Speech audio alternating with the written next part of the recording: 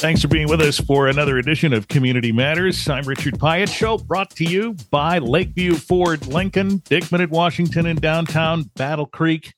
You're hearing us on 95.3 WBCK on Saturday mornings and anytime at battlecreekpodcast.com. Happy to welcome to the program the Battle Creek Fire Chief, Bill Beaty. Chief, good morning. Good morning, Richard. Thank you for having me on your show. Welcome to Battle Creek. Thank you. It's been a great transition so far, for sure. So talk a little bit about your career up to now. You're from the other side of the lake, I think, right? Yeah, and a little bit south. I am from the Springfield, Illinois area. Okay. Most people, when they hear Illinois, they say, "Oh, you're from Chicago." And I'm nowhere near Chicago. Springfield's actually about an hour and a half north of St. Louis, so I'm a lot closer to there than I am to Chicago on that side. But I was born and raised in that area. I've been in the fire service for a little over 35 years now. I started as a volunteer in the little town I grew up in.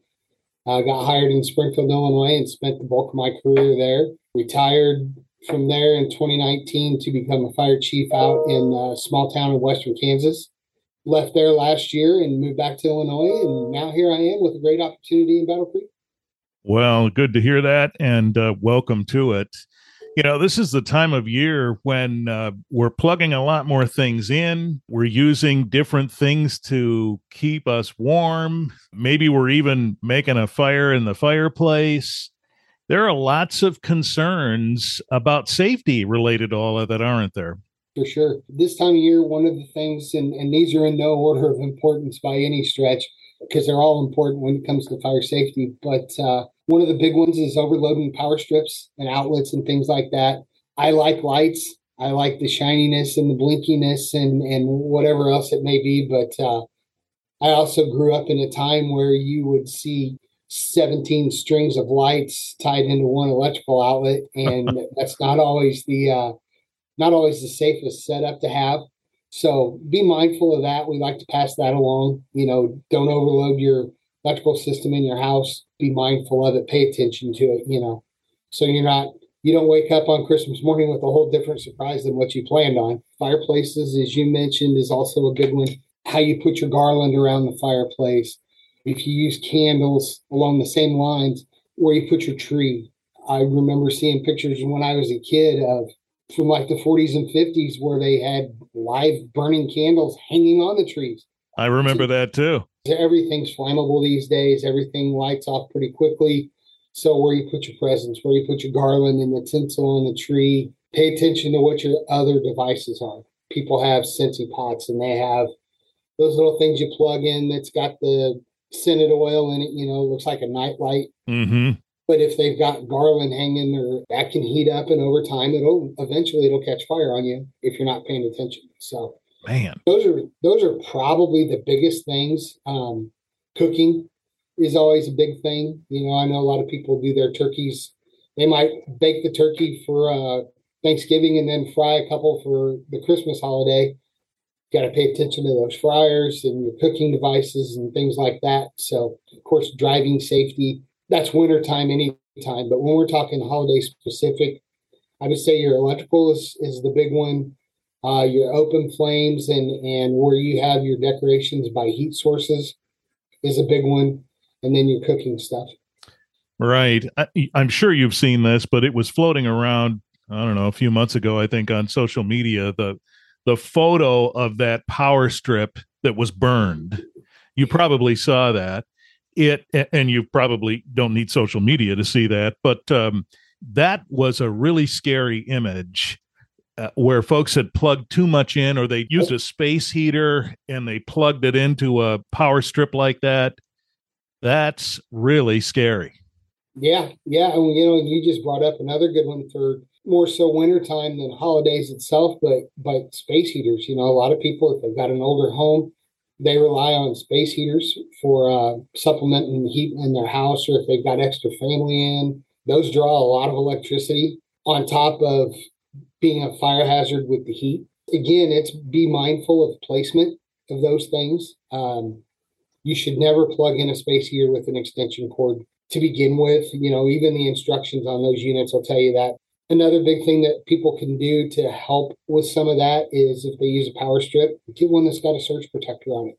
Mm-hmm. Now that it's got a breaker that can trip, that will help give that extra layer of protection. And if nothing else, if it keeps tripping, that's a pretty good indicator that you've got too much hooked into it, and maybe you want to readjust and shuffle your plugins there for your decorations or whatever.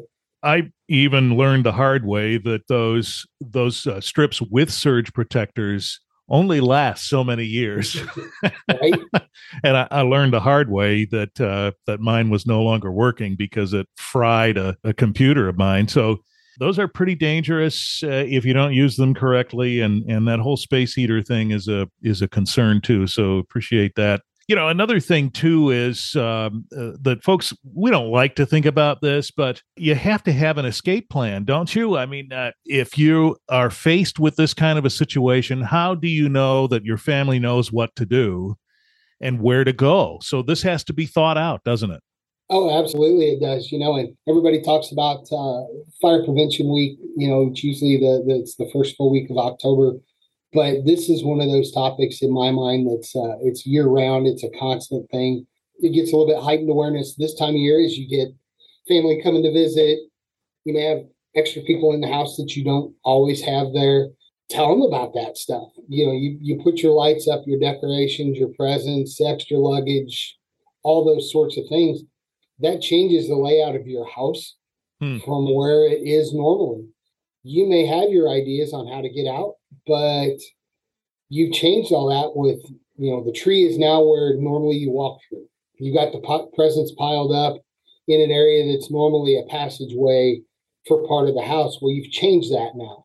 Be mindful of those things as you're doing it. If you've got guests, especially if it's somebody who doesn't visit very often, tell them if something bad happens, this is the best way to get out from where your bedroom is. Go out, go this far, turn left or turn right or whatever the case may be. And then, meet us across the street. There's a street light over there. There's a fire hydrant. Meet us there. And that way we know everybody's accounted for. And then we can go on our operations from there. But it's definitely something to talk about, practice. We always talk about EDIF or exit drills in the home. We teach that to children in early ages in school on up through, I think the middle school range is about where we shift the focus of fire prevention and fire safety education to the public. We push that exit drills in the home, practice it, so it'll work for you. Boy, I haven't really thought a lot about the idea of new people in your home who are not usually there, but I just saw a photo of someone who'd bought a Christmas tree and they situated it in front of a sliding glass door. They don't go out that door in the wintertime, so they find that to be a terrific spot to put their tree. But boy, it's just what you described. Now that's a route that you could take to escape, but now it's obstructed. Right. So that could make a difference in your exit plan. Yeah, consider it for your family for sure. But if you've got others there that are visiting, you definitely want to pass that along and say, hey, don't forget the trees in front of that back door. This is the way to get out. Well, we appreciate all of those tips here around the holiday season, and really anytime those things are good to know. And we'll stay in touch as you begin your work here in Battle Creek. We welcome you and thank you. Thank you, Richard. I greatly appreciate the opportunity to be on your show. I look forward to serving the community here and continue on getting out into the community and meeting folks and making sure that we're doing what we need to do to protect our community for sure. Battle Creek Fire Chief Bill Beaty.